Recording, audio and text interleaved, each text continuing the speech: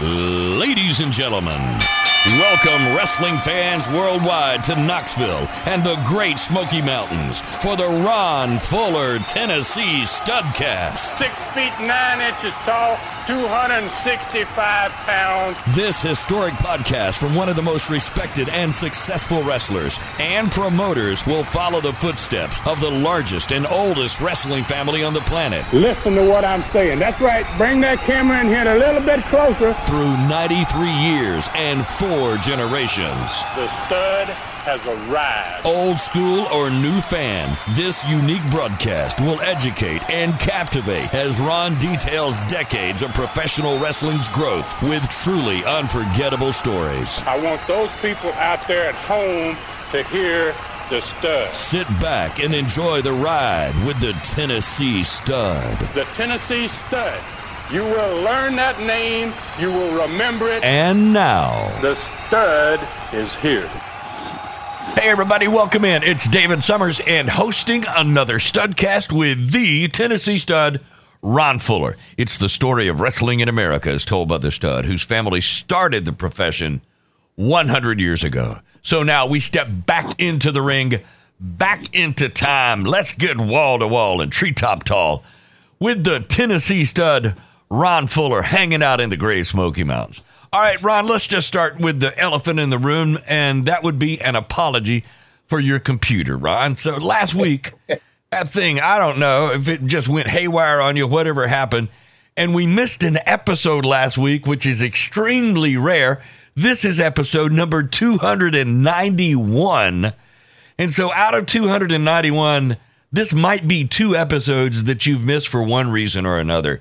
But anyway, dude, listen, nobody does a studcast like Ron Fuller, so what do you say? Well, Jace, man, I have to apologize, obviously. My computer went sour on me, man. I wanted to drop kick it, man. I did. I just about punted it away when I got rid of it, man, to tell you the truth. I did. Who can handle this type of stuff? You can't stay on top of computers, and so I did the best I could. Went through all kinds of problems. It was unbelievable, man. And and I've only missed basically. I got to thinking back on it. I think just 2 episodes in 6 years, basically, of weekly programs. So I think that's not too bad a record. No, not at all. And I think both of those times was due to computer problem. So it could be, yeah. So this last computer, Dave, it didn't even make it 6 months, man. So, I had a replacement part. I waited on a replacement part. They sent it to me. It didn't work, so then I had to get a whole new computer. So, wow. I'm just glad that we're back at it again, man. We got another Studcast here. I think this is going to be a good one, and I'm looking forward to it, man. Yeah, I bet you make up for it today, no doubt. So listen, don't worry about it. You can drop an elbow or maybe the Fuller leg lock. Just forget about it. So let's move forward. Why don't we? And listen, I love the name of this Studcast. Why don't we get started? A new star has arrived in the last Studcast in the Gulf Coast territory. He was not only going to make a huge difference there, but he was going to make a huge difference everywhere he went after he left. In the Knoxville territory, a huge 450-pound wrestler would be putting on a mask to become a Canadian Bumble Bee. That's obviously why this Studcast number 291 is called Hulk and the Canadian Bumble Bee. Well, I think it kind of fits this episode perfectly, man.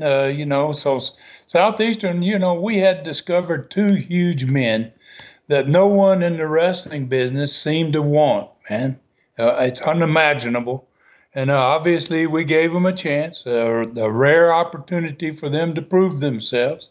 And they not only accomplished that, but both of them, because of their size, pardon the pun, literally, became a couple of the biggest stars ever. And today it's kind of hard to imagine the sport without them. If we had not taken a chance on these 2 guys, what would the sport have been like, man? And obviously I'm talking about Crusher Blackwell and Hulk Hogan. So, what what would the sport have missed if we hadn't taken a chance on them? Oh, no doubt about it. So, I mean, and that's a great question, Ron. Everybody knows how popular the Hulk was. Okay, but some may not be aware. Crusher Blackwell also made a big name for himself, having his biggest impact in probably the second largest territory in the world at that time, the AWA, the American Wrestling Association. That's correct, Dave. Yeah, and he did make a huge name for himself. That was the Great Vern Gagne's territory. It covered Minnesota and basically all of the Midwest, all the way out to Denver, and eventually all the way to San Francisco. So, Vern's wrestling history alone is a tremendous story about the sport. And for fans that want to learn more about the sport's history, his story is well worth Googling. I can tell you that. I mean, wow, he had a tremendous career and was on an Olympic team while represented the United States and as an amateur. And so the Star Blackwell became in Vern's territory. That's a legendary story in itself. Your 4 territories you created are famous for having found and trained some of the best wrestlers, some of the biggest names in the sport that we've ever known. So why is that? What was the magnetic attraction that you ended up getting some of these eventual superstars before they were superstars? Well, I guess a lot of the reason has to do with luck, I guess. That's part of it for darn sure. It's like being in the right place at the right time. And we picked some of the most dedicated and determined wrestlers, then gave them a second and sometimes a third chance to find themselves and to help them hang on. We tried to help them hang on long enough and stay with the grind of being a professional wrestler every night, getting in that ring and being hurt a heck of a lot. And we gave them that, that impetus to stay there and keep working at it long enough that they started to recognize their own improvement. And that way they not give up on themselves before they made it happen. And that's basically what happened in the case of both Hulk Hogan and Crusher Blackwell. And then there's another aspect of it too, probably, Dave. Maybe it's the size of our territories had something to do with it. Now, big territories, they could fill their crews with big names. They had a big reputation. They could pay big money.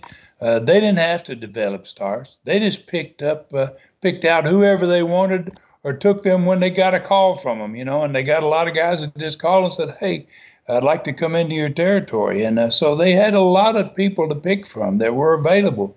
The smaller territories were forced to make difficult decisions about wrestlers. They hadn't become stars yet. And those small territories had to be willing to invest the time necessary to make their own stars.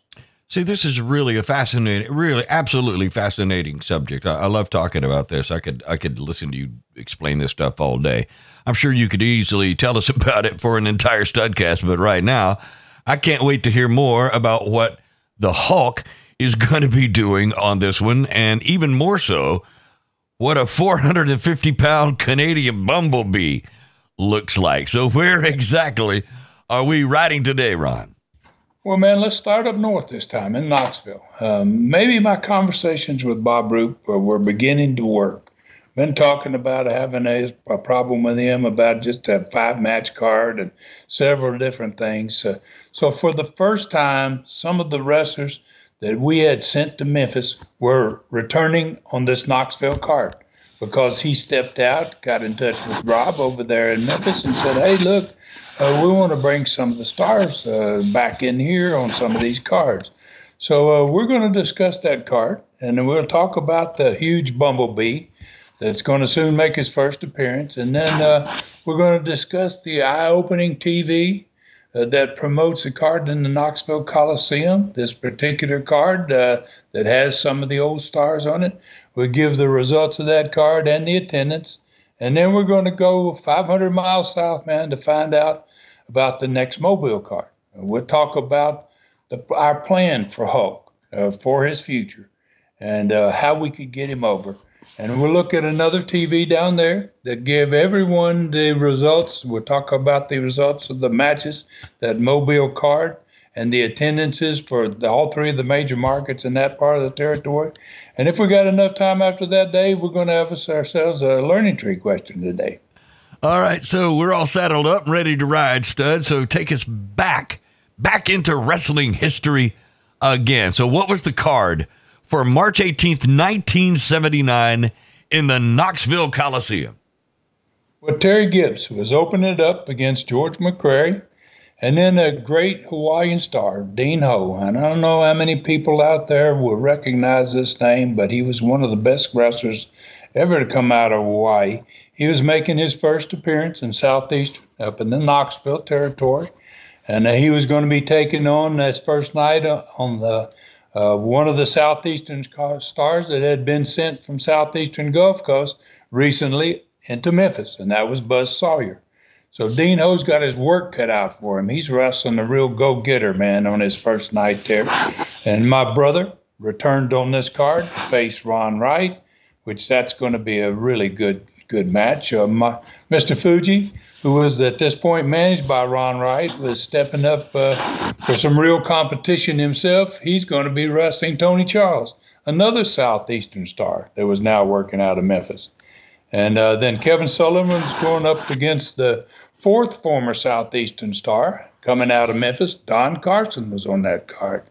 Then the main event was another six-man tag. Crusher Blackwell didn't wrestle with the great Malenko and Bob Roop as he was booked to the week before, but he did show up at ringside. We talked about that last week, and he cost both Malenko and Roop to lose the tag match, but he also cost Bob Orton Jr. then to lose the Southeastern title match with Ronnie Garvin right after that tag match from the last card. And then Ken Lucas was badly injured by Roop, Orton, and Malenko after the six-man tag match was over. Ken got sent to the hospital. He was actually gone from Southeastern Knoxville. Never came back to work for Southeastern Knoxville after that. Did work for us in Southeastern Gulf Coast in the early 80s, but that was his last show ever in Knoxville.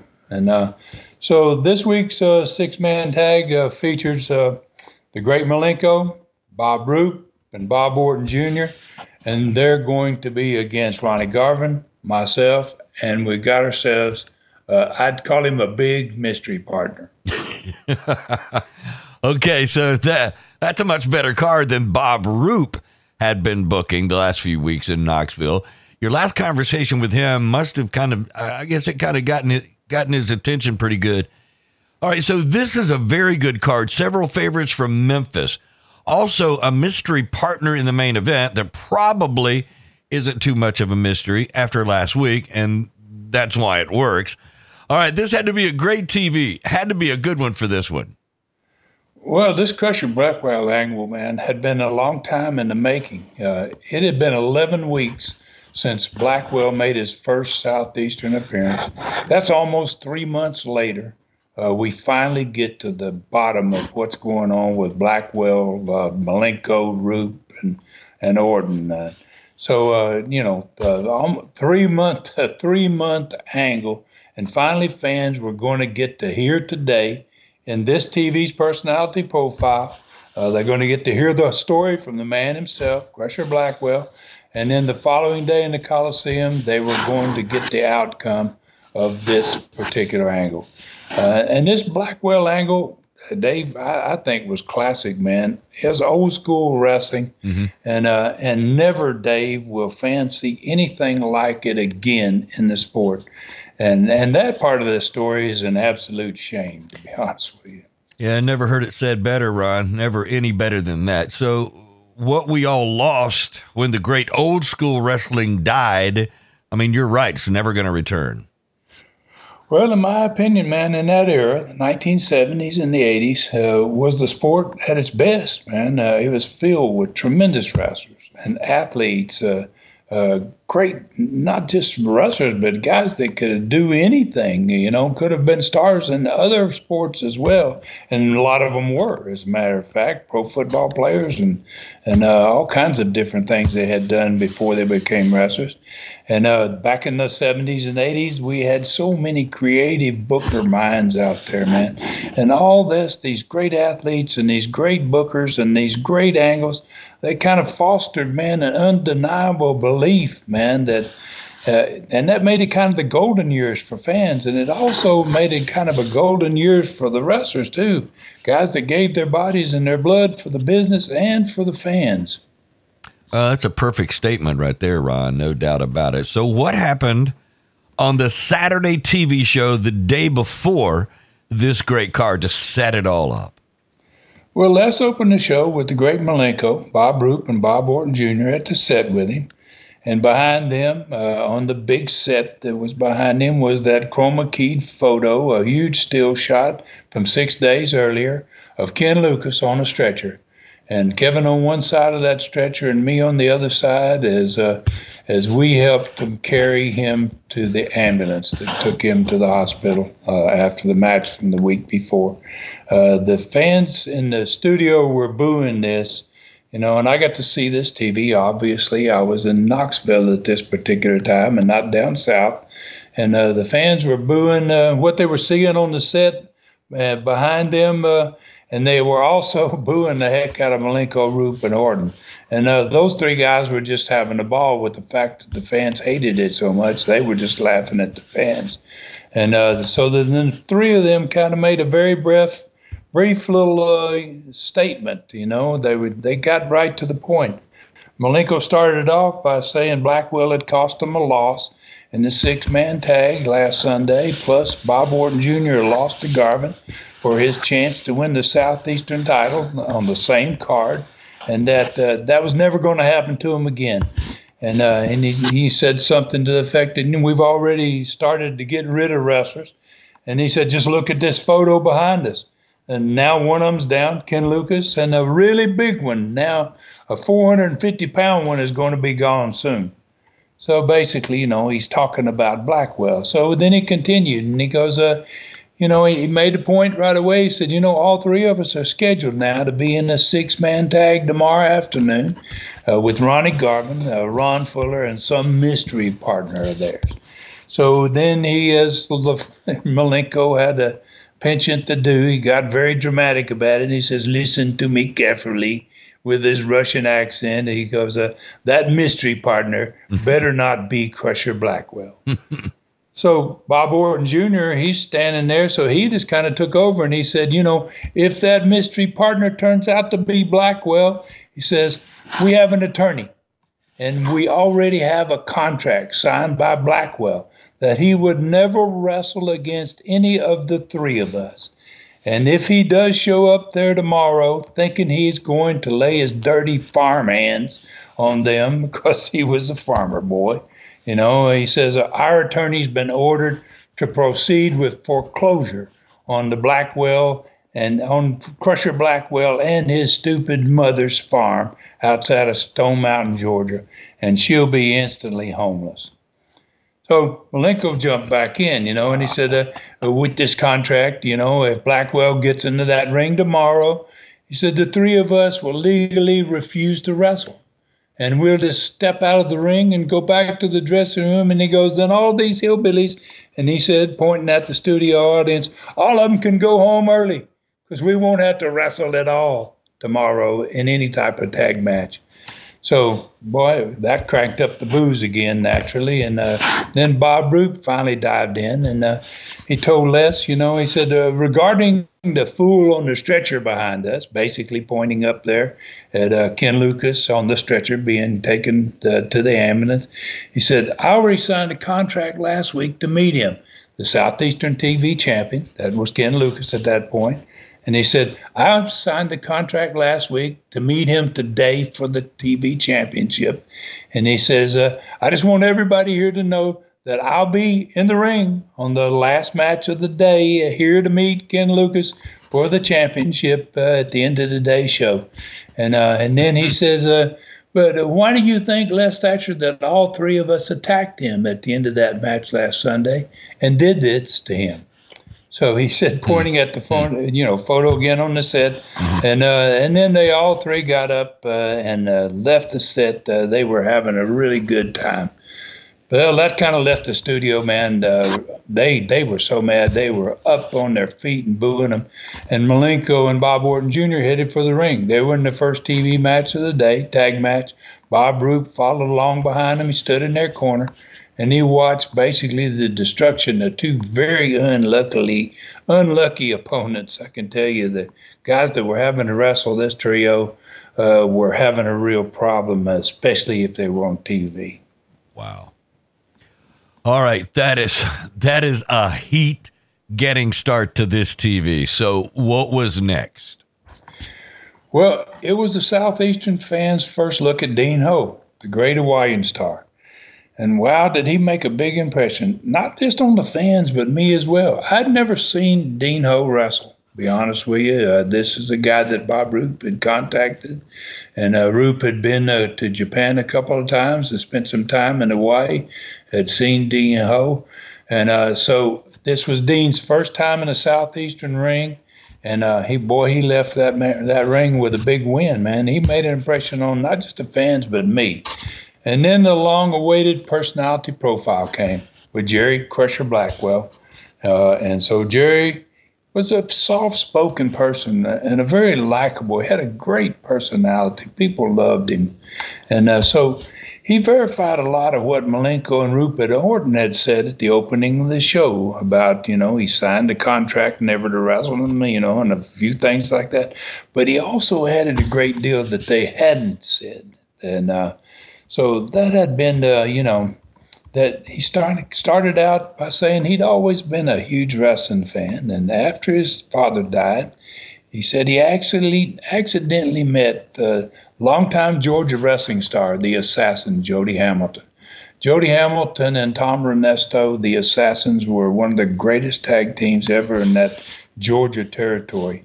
And he said that he became close friends with Jody Hamilton and that Jody was impressed with his size, and he offered to train him to wrestle.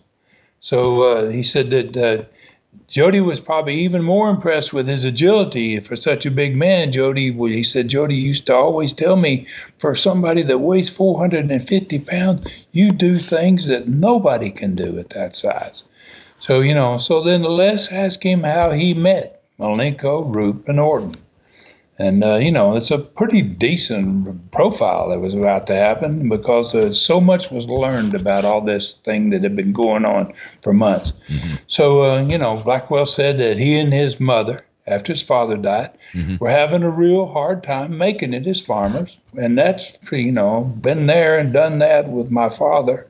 And big farms in Mississippi and Alabama and across the South. And it's hard to make a living as a farmer. Yeah. And they were having difficult time paying the payments every month on their farm. And he wanted to start wrestling. He wanted to start wrestling. He had been trained by Jody, but he hated to leave his elderly mother on the farm alone. I can understand that situation. As bad as he wanted it, he felt like, how am I going to leave my mom alone? So, and he said, basically from out of nowhere, he goes, these three wrestlers showed up on the farm one day. And he said, they seemed like honest men. And he said, he had no idea who they were or what they were all about. And then he said, at the end of a long conversation, and they'd spent the whole afternoon together, that they offered to pay the note on his and his mother's farm.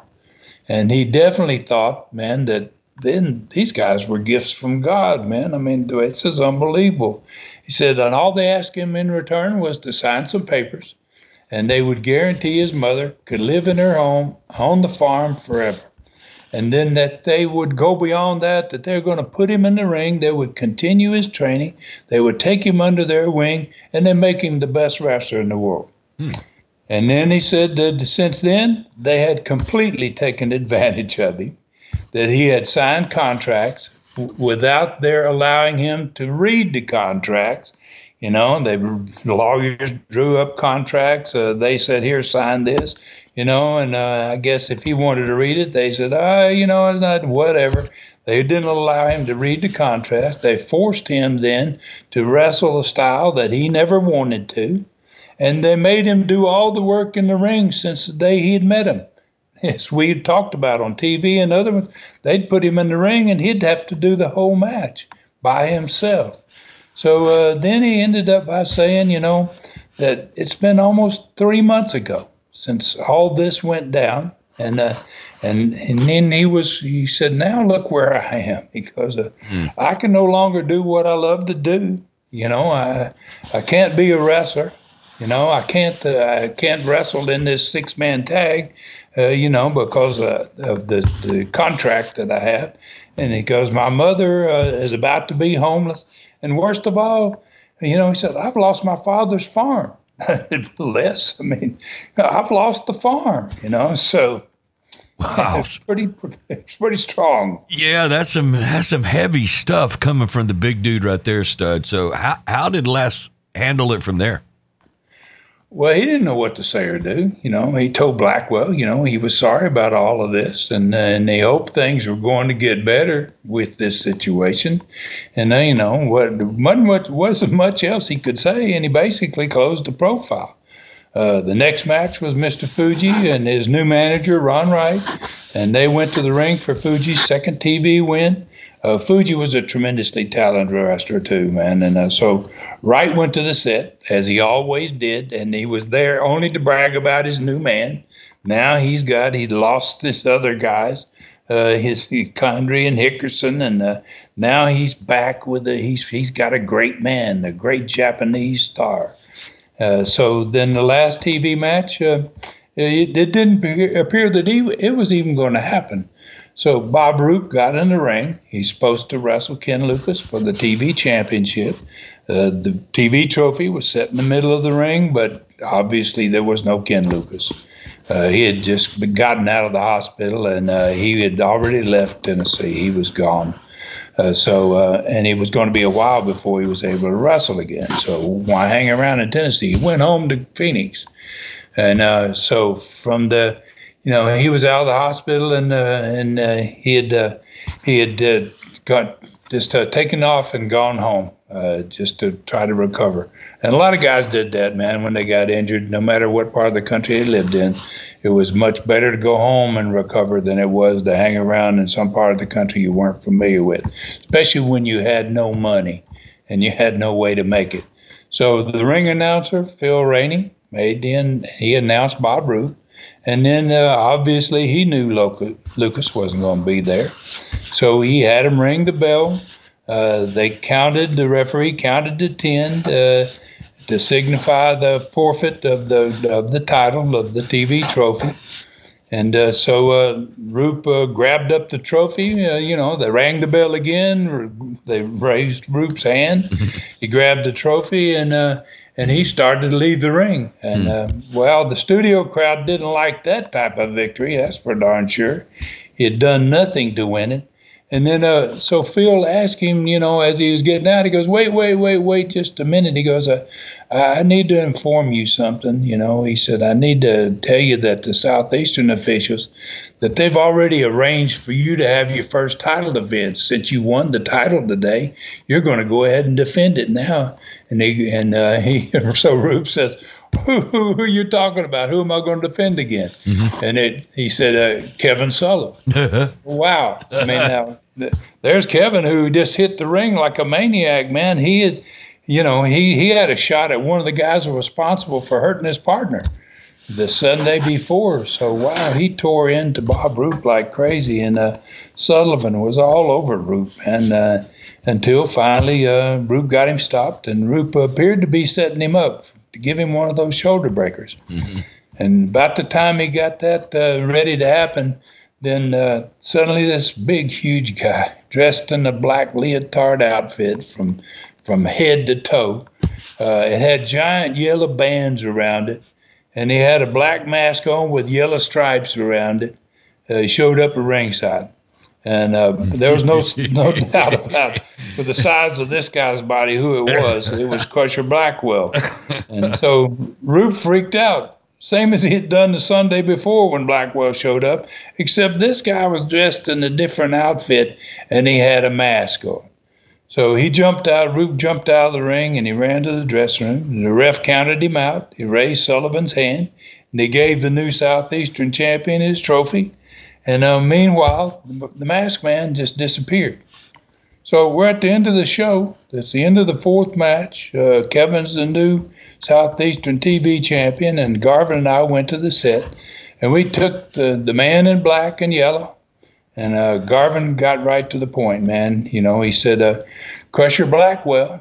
He goes, we know that what went on this opening of the show, that these guys say that Crusher Blackwell better not be in the ring tomorrow, and he won't be. He goes, because here's our new partner. And he said, I went out and found myself, knowing that these guys are going to try to figure a way for Blackwell not to be able to get in the ring. He said, I went out and found myself a Canadian Bumble Bee.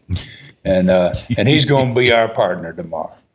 The studio exploded, man. And I'm sure houses all over the Southeastern did as well, man. So the Bumblebee thanked us, both me and Ronnie, and he said he was used to wrestling the whole match, which he had been doing for months since he got there. And he said, tomorrow, he goes, I'm going to really enjoy it more than ever, getting to do the whole match. And he said, I'm going to sting and squash these three big old lousy thieves until they think they're dead. So on the close of the show, Malenko and Roop and Orton, man, they charged out to the set as Les is closing the show out, and they're screaming at Les, that's Crusher Blackwell. Everybody knows who that is. Can't be anybody but Crusher Blackwell. And so Les, at the very end of the show, and he watches them count down the close of the show, and he got the last word in. He said, I tell you what, he goes, he looked like a Canadian bumblebee to me. He looked like a 450-pounder. I don't know. All right, that's a great ending to a TV show, Ron. So maybe one of the best wrestling TV shows ever. All right, so what happened the next day in the Coliseum? Well, Dean Ho, man, he won over Buzz Sawyer. And anybody got a win over Buzz Sawyer, man, had to look real good because Buzz was really, he was digging all the time. And so Dean got a great win. Terry Gibbs beat George McCrary, second match. Ron Wright got a win over my brother, but he got a little help from Mr. Fuji, who wasn't supposed to be there. Mr. Fuji came down on the end of the match, got Rob's attention, and Wright screwed him out of a victory. So then on the next match, Fuji's against Tony Charles, and Ron Wright returns the favor, man. He messes Tony Charles around, and Fuji gets a win over Tony Charles. Kevin Sullivan, who was the new TV tag champion, got the best of Don Carson. And wow, did the fans love that. They still hated Don Carson. The Canadian Bumblebee just about won the six-man tag by himself, to be honest with you. Just like he said, you don't have to worry about it. I'm happy. I'll do the whole thing tomorrow. I just want to keep kicking their butts, basically. And he did sting, and he squashed all three of the opponents, just as like he said he was going to do. And he drop-kicked all three of them, as a matter of fact. And after he drop-kicked them, when you get drop-kicked by a guy that weighs 450 pounds, you go backwards rather than forward. And each one of them, when he drop-kicked them, they went outside of the ring. He drop-kicked them one at a time, and as they came back in, he grabbed them, and he shot them into the ropes, and he jumped high in the air, man. He turned his huge rear end, man, 450 pounds, toward him, jumped as high as he could, and he let him run face first into his butt, man. And they landed on their backs with a big thud, and then it was time for the sting, and he mentioned on TV he was going to do that. He went charging off into the ropes, and he came off, dived in the air, and he landed with all 450 pounds of his bumblebee on top of him, and that was the squash part of it. So the Coliseum was absolutely going nuts, man, and what a fun-filled afternoon for Southeastern fans. It was big time. Wow. Okay, that's a big old bet. Oh, and that is a big old first half of this one, Ron. But I don't doubt that Southeastern Gulf Coast in the second half is going to be just as good with the Hulk and many others being involved. Let's take a break right here. We're going to come back, and this Studcast will continue in a moment. All right, Studcast fans, on this break, let's mention Southeastern Rewind on YouTube. There's a tremendous amount of information, and that's Ron's site, by the way, on YouTube, Southeastern Rewind. You're going to find a lot of stuff and a ton of matches available right now on Southeastern Rewind. But one of the new things that you got going, you're about to hit with number 3, Ask the Stud. Tell us what's going on with that one. Yeah, thanks, man. Thanks for putting me in here and helping you out on this, Dave. I'm really pleased with these Ask the Stud question and answer shows that they're made exclusively for the YouTube channel, Southeastern Rewind. This third one is, just as good as the other two. We've had great audience for all three of them. The third one, I think, is going to be just as good, maybe bigger than the other two even. So the questions are just fantastic in this one, as they are in all three of them. And we're going to be doing these every third week of the month. Every third Saturday in the month is going to be a new one released. And so number 3 is out. It just came out. It's doing great. A lot of people are getting a great response from fans. They're really loving these. And so for you listeners out there, if you are interested in question and answer type shows, this is about as good, I think, as you're going to find anywhere. Great questions from people, not just in this country, but all over the world. It's pretty amazing where the questions come from. And so take your time to look for us on Southeastern Rewind on the YouTube channel. Subscribe if you haven't subscribed already. These things are free. They're normally at least an hour. All of them have been just over an hour. And it's kind of like if you're a historian, there's some great things in there that will be very interesting for fans out there. And hope you all will go to it, Southeastern Rewind, YouTube, and Ask the Stud number 3. Hey, let me ask you, because if anybody wants to get involved, they can go to your social media right now and get a question in. It may not be on this month, but it'll appear at some point on Ask the Stud. So your Facebook page, your Twitter page, they can go there, find you on those, and ask a question, actually, right? Yeah, I leave the post there once a month. It gives you an opportunity, fans out there, to ask your question, and it's a great way to get involved and good to be recognized. There's a lot of fans, and the questions are so good. I really love it when fans leave me great questions, and I think they listen back, and I hope they're. I'm enthusiastic about the questions, and I do my best to answer them in a way that's going to make people understand the sport better. And so it's a great show, and I really encourage you, man. If you're not already with us, Southeastern Rewind on YouTube, subscribe now. And go back and check out these first 3 Ask the Studs question and answer shows. All right. And when does the next one actually hit? It will come out the third Saturday in April.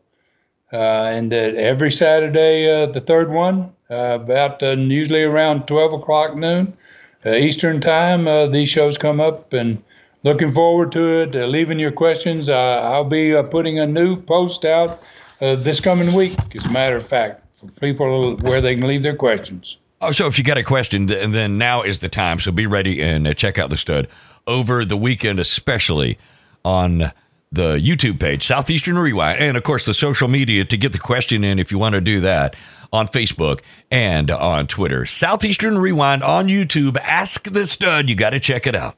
All right, welcome back. Episode number 291. This Studcast is called Hulk and Canadian Bumble Bee.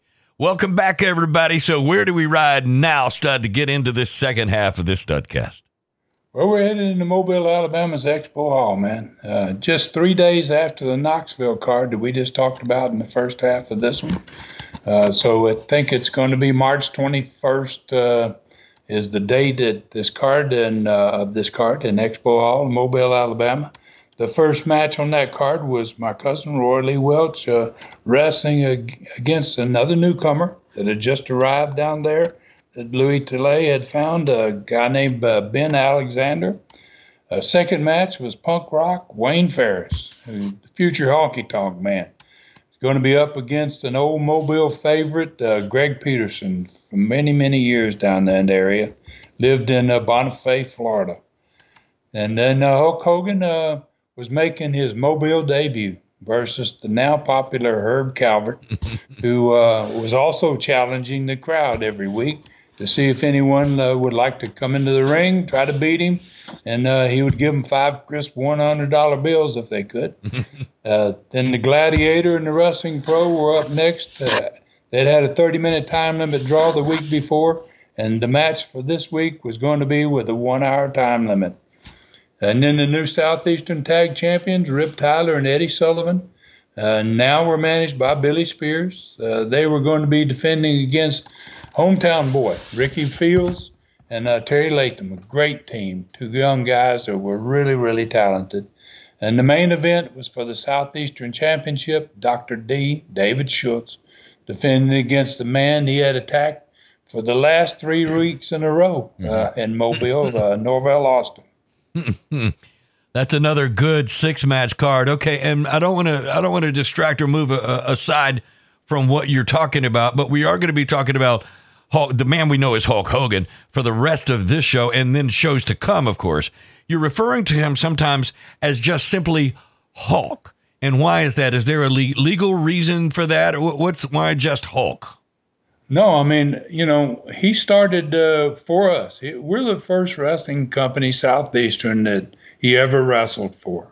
And, when I first saw him and Louis first saw him, Louis told me, Ron, he goes, I want to call this guy the Hulk. And back in those days, the Hulk was a pretty big feature in television. The actual Hulk, the bodybuilder. Yeah. The Hulk. Lou Ferrigno, yeah. And obviously Hogan had big body, great body too. So, Louis said, let's just call him the Hulk. Wow. So that's where he got that Hulk from. Later on, probably in his 3rd or 4th territory that he worked in, was for Vince Sr. in WWF before it became WWE even. And he got that name. I think that's where he got that Hogan tied on to the end of Hulk. So Louis Tillet, your booker, is the one who first used the word Hulk in association with who was eventually to become superstar Hulk Hogan as we know him today. That's correct. It's where he got the name Hulk. That part of his name that he was so famous for came from Louis Tillet and Southeastern Wrestling. And then eventually he goes to WWE to become the man we know now. And they stayed with Hulk and just added Hogan to that. Set me up about Louis Tillet. Is he still alive? I apologize. I think Louis is still alive. Yes, as a matter of fact, I believe he's alive, and I think he lives in North Carolina. Wow. I wonder if he has the. I'm surely he knows I'm the guy that named Hulk Hogan Hulk for the first time. Oh yeah, he's the guy basically, Dave, that discovered him, that made the trip to Tampa to meet him. Right. And to see what he looked like, and and then to offer him the opportunity to come and work for us, and who made a star out of him. Wow. We're going to be talking about so much of Hulk here in the next 6 or 8 studcast about how we got him over and things that we did for him to make a star out of him that nobody else ever did. Nobody else figured that out later on. Yeah. And you mentioned earlier the Hulk. That was a name that was synonymous with Lou Ferrigno, of course, who was very popular in the late 70s at the time. And so I wanted to make sure that folks know and understand you're just using the word Hulk because that's what you were calling him in Southeastern Gulf Coast when he first joined his first wrestling job. That's it. And he would later on become Hulk Hogan. Wow. And that's where he would become a worldwide star. There's so many firsts that you're associated with. That's just really fascinating to me. Hulk Hogan got his first job from you, and you and Louis Tillett said, yeah, okay, call him Hulk. Why not? So that's amazing. And as you said, a lot more to come about this eventual superstar. All right, I assume Montgomery and Dothan, Alabama were getting the same card that you talked about earlier. Is that the case?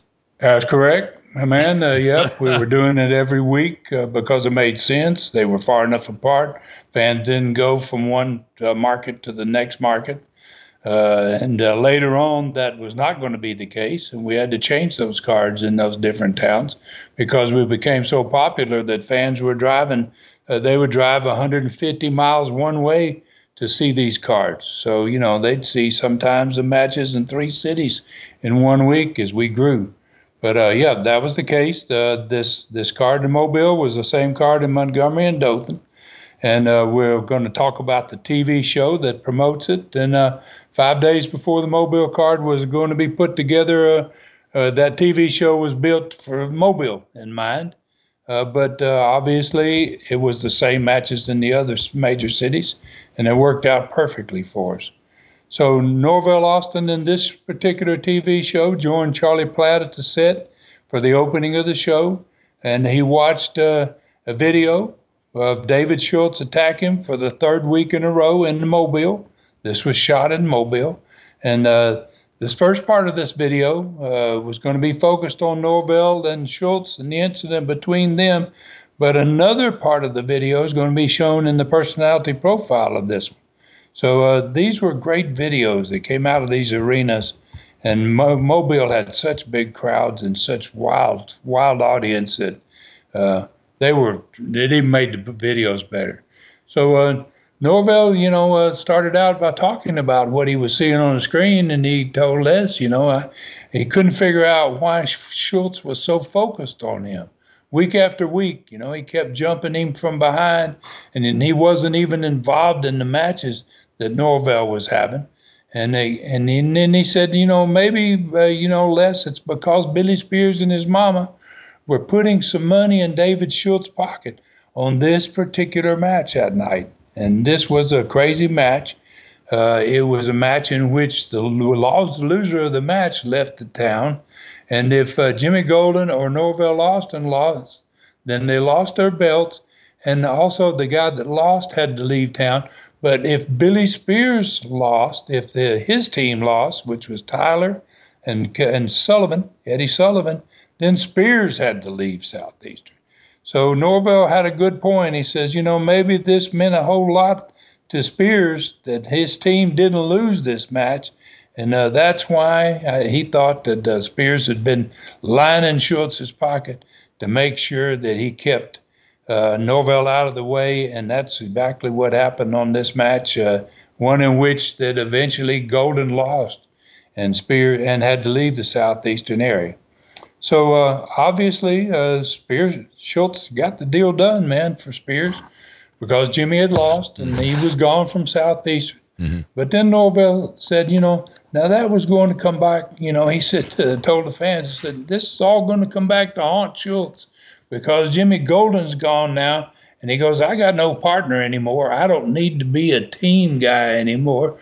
And, he says, I think it's high time and an extra good reason for me to go after Schultz's belt. Now, he's been doing this to me for 3 weeks. I want a shot at his belt. So the studio popped, obviously, on that one.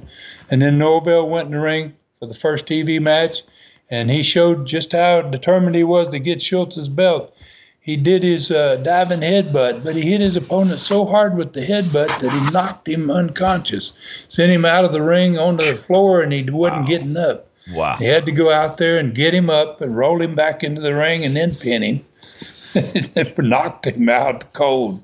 Then the second match had the same wrestler in it, that had shocked the studio audience the week before. And this time it was no different.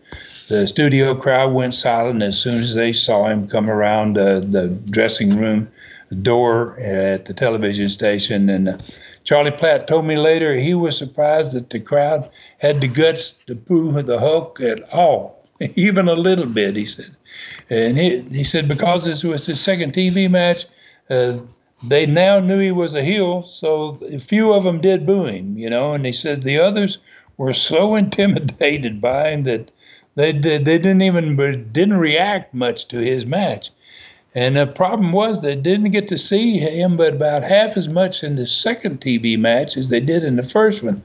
Because when the bell rang, Schultz just reached over and grabbed his opponent by the hair, the back of his head, and he ran him face first across the ring and into the turnbuckle. So hard it knocked him out.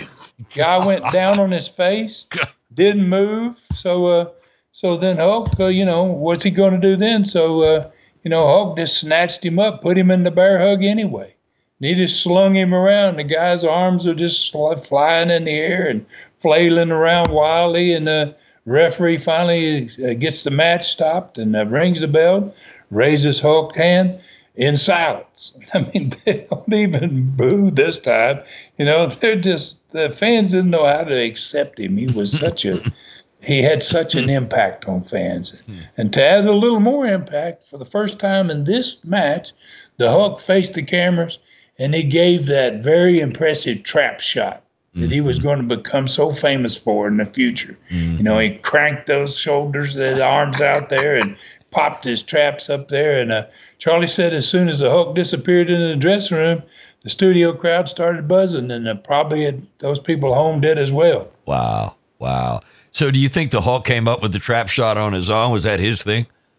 No, I got a feeling, man, that this went back to the booker again, to Louis Tillett. I mean, Terry was so young and so green. He was terrified about maybe doing something wrong. He was so concerned he was going to do something that we didn't want to happen. And so it being that green, there was no doubt, he was getting the fastest push any wrestler in history ever had in his first few matches. It was unheard of to be winning your first matches in the ring on TV. I mean, that just didn't happen anywhere in the world. It only happened because of his size and what he looked like. See, that really fascinates me because the studios that he was filmed in originally, this TV show, was originated in Dothan, Alabama. So, and that same TV show, correct me on this, it is also seen in Montgomery, Mobile, any place else? Well, later on, it's going to be seen in Birmingham, Alabama. It's going to be seen in Mississippi. It'll be seen back in Tennessee. Wow.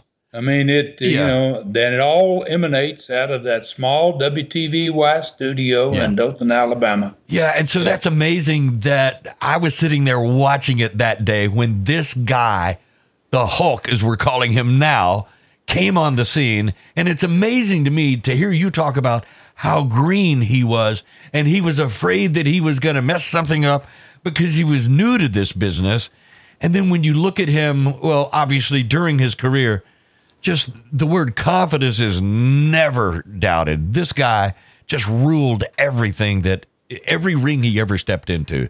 That's amazing. Listen, I saw quite a few of those early TV matches in those days, but the ones that really got my attention was when he put the bear hug on some of them, and this is weird, they would start bleeding from the mouth. Yeah. Well, he was so green, Dave, and in order to really get him over, whether it was on TV or in the buildings, we had to focus on just one move for him because he didn't do a whole lot of wrestling moves. And that one move that he could do very well was the bear hug, right? So when these wrestlers started bleeding from their mouth, that's when his persona really took off. People saw him put the bear hug on them and the guys give up. Yeah. But when he squeezed them to the point that they bled from their mouth, that's what really made a difference then. Then that he became something more than just this big, huge guy. He became somewhat a monster at that point.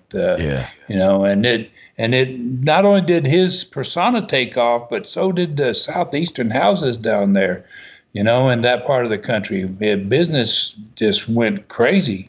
Oh, because we saw him on TV, And he was like looking at Andre the Giant. We'd never seen anything like that on TV before, as far as wrestling goes. Of course, Andre was the eighth wonder of the world. And then this Hulk guy was like, and people were calling people on the phone, have you seen this guy? And so then, he's going to be at the farm center. He's going to be, holy cow. So the Hulk stuff is really amazing. Seeing how fast you guys made a monster out of him. So that's really cool. All right. So what happened on the personality profile, Stud? Well, Billy Spears and his new Southeastern Tag Team champions, Rip Tyler and Eddie Sullivan, were on live. And they were sitting right next to the fans. The little profile setup was right next to the fans sitting in the studio bleachers. Almost could touch the fans from where these guys were sitting.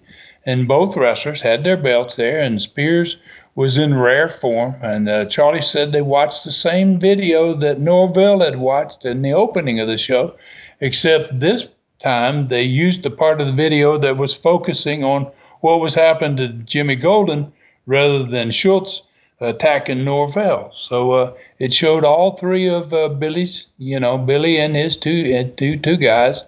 It showed all three of them pounding on Golden behind the referee's back. The referee is trying to get Schultz separated from Norvell.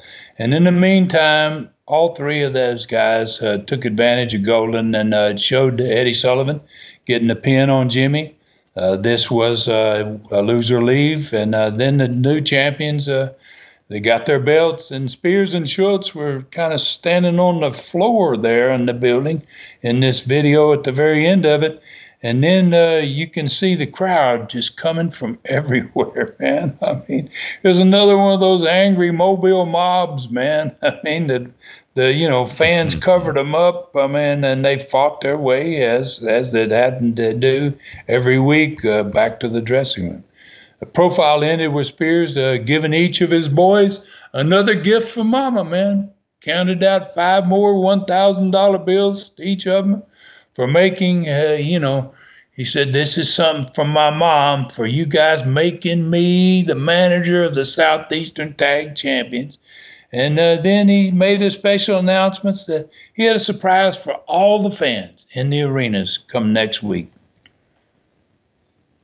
All right. So, Billy Spears and his mama's money was just kind of sickening stuff. And what was the surprise? I don't know how somebody didn't get hurt bad in Mobile, especially Spears. That's crazy. So what was next on the TV show? Well, I'll let Billy handle that surprise later in the Studcast. But next up was the first challengers for Spears' new tag champions. Ricky Fields and Terry Latham.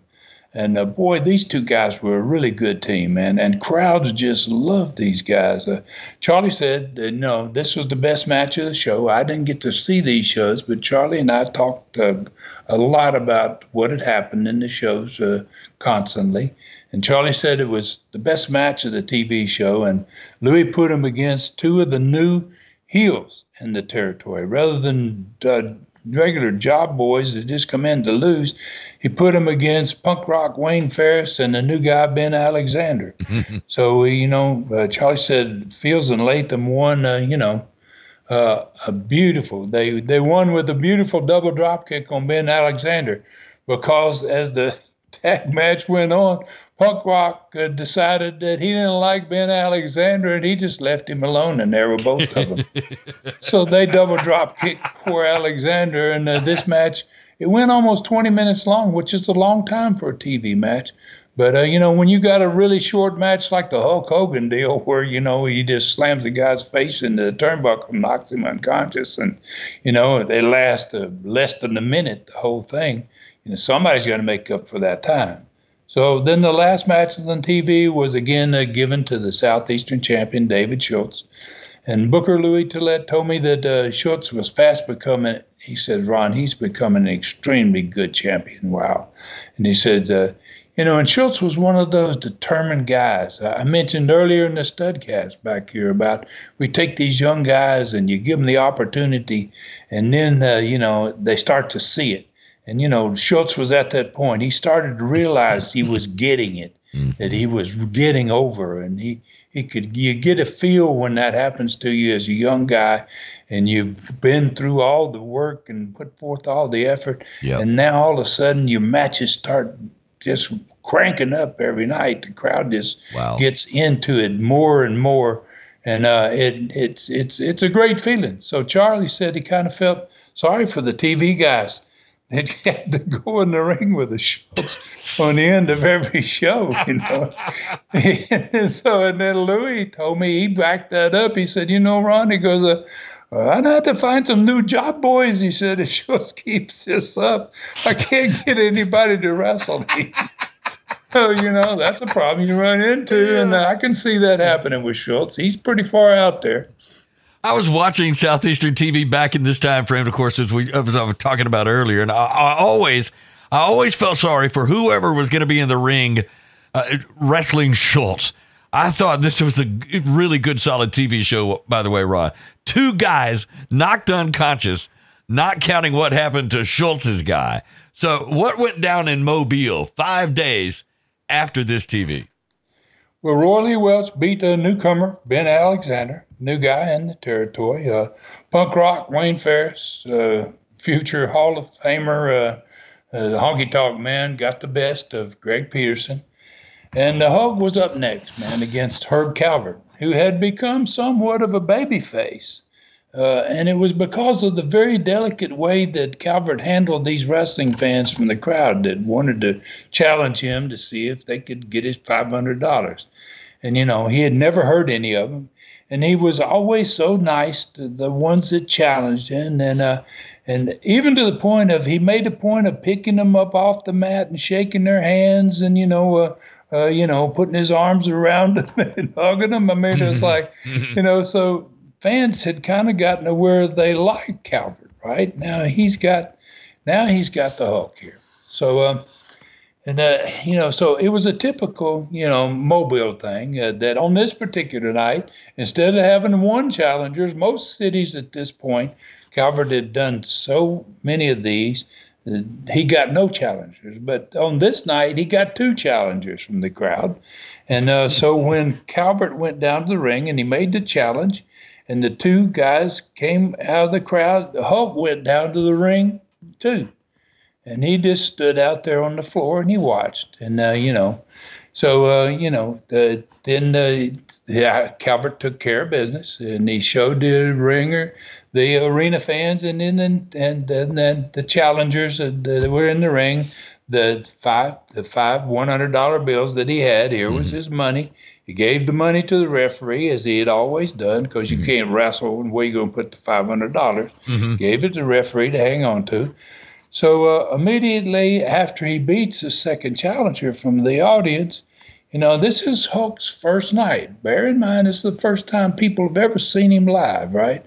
So, he stands there, he watches this deal, and then immediately after Calvert wins the second match, and Calvert reaches down, he picks the guy up that he beat. Hulk bolts in the ring, man. He nailed Calvert from behind. He shoved the fan down and put him with his foot, booted him out of the ring into the floor.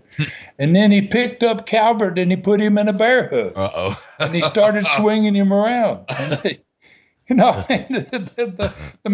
second match hadn't been officially said it was done. And Hulk's already got Calvert up in a bear hug. And the referee tried to stop him as best he could. And then when he couldn't stop it, he signaled the timekeeper. And they started ringing the bell to stop the match. A match that had never officially won, as a matter of fact, So when Calvert's arms went limp, Hulk just dropped him like a bad habit, right? I mean, he'd done what he wanted to do. And then he grabbed the referee and he turned him upside down and he held him with one hand around the ankle. And he reached in there and got Calvert's $500 out of the ref's pocket and he left the ring.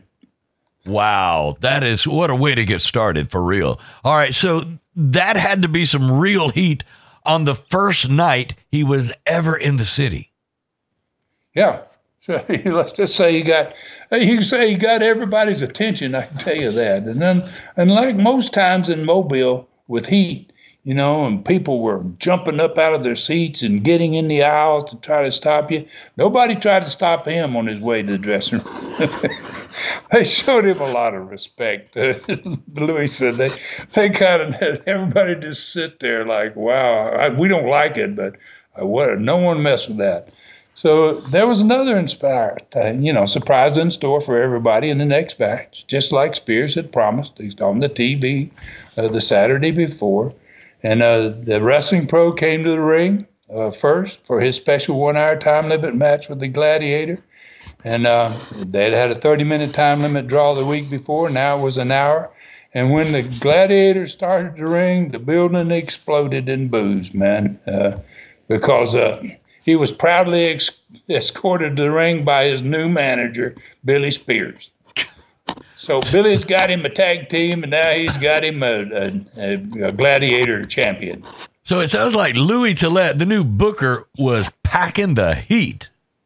Yeah, he was, man. And it was always a good booker. Louis had great success in booking. He booked in Georgia. He booked in Florida. And all good bookers believed in heat, man, and heat was money. And he was going to give Spears some more of it that night, too. He was going to jam that heat on Billy.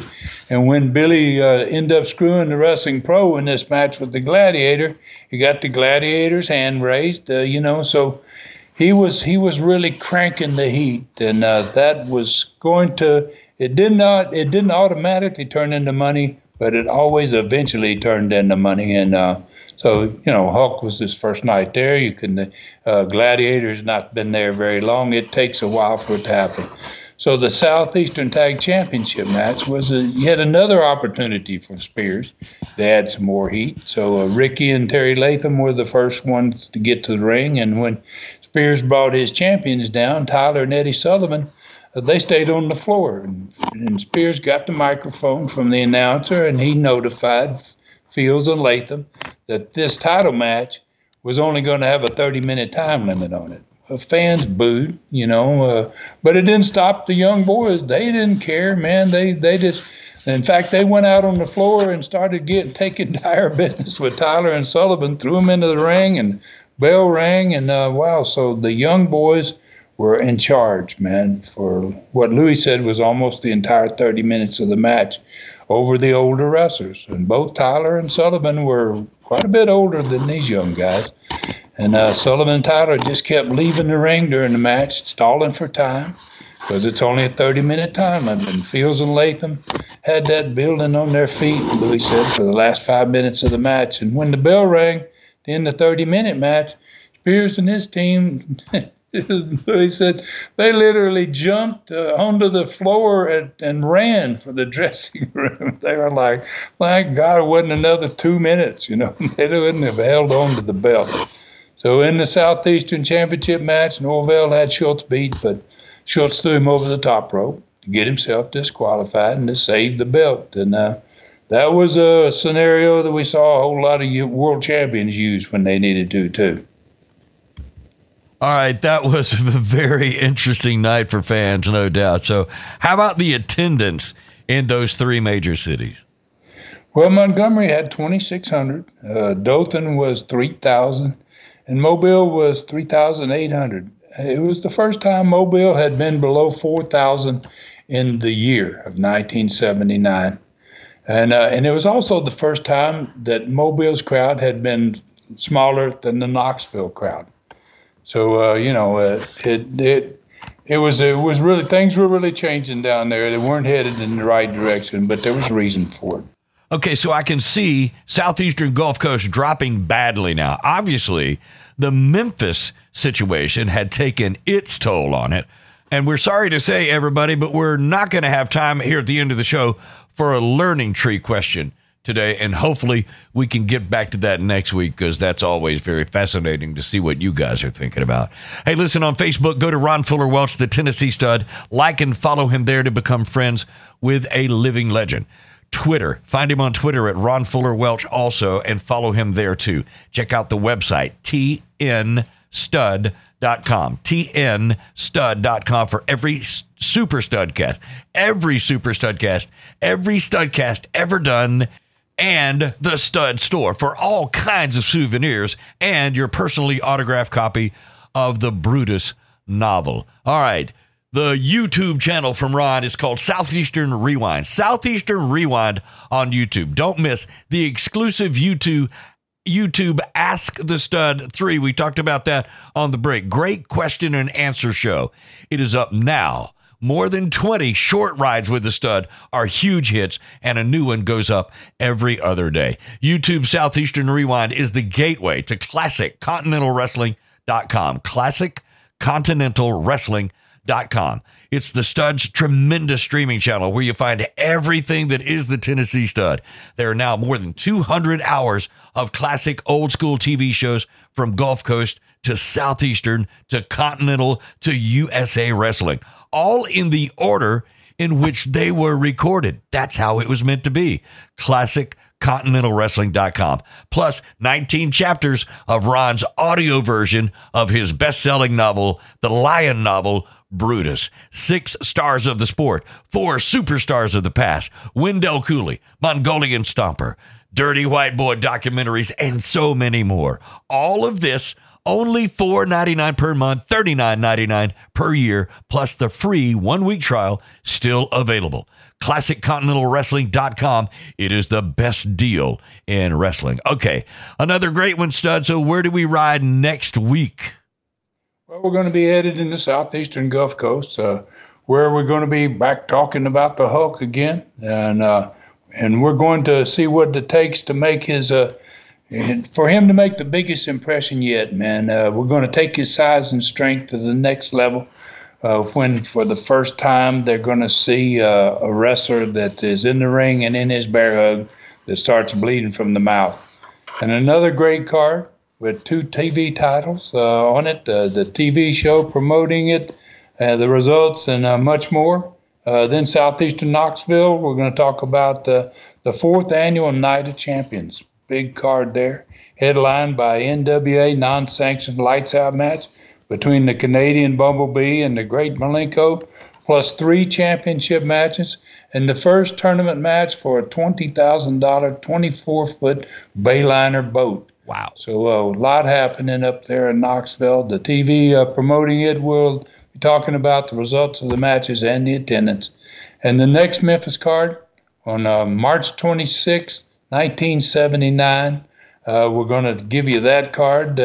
We've been doing that every once in a while. Gives people an idea of where the people are coming from, who's on those cards, and how many guys are from the Southeast. And hopefully we'll get to a learning tree question next week. And I want to thank everybody for listening today. Glad to be back with you.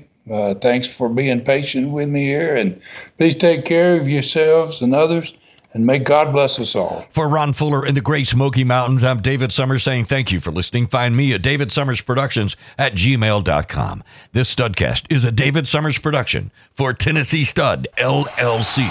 Thanks for joining us today for this historic Studcast. The true story continues next week. So full Nelson your friends and point them in our direction for another ride with the Tennessee Stud. 1, 2, 3. This is David Summers saying so long from the Great Smoky Mountains.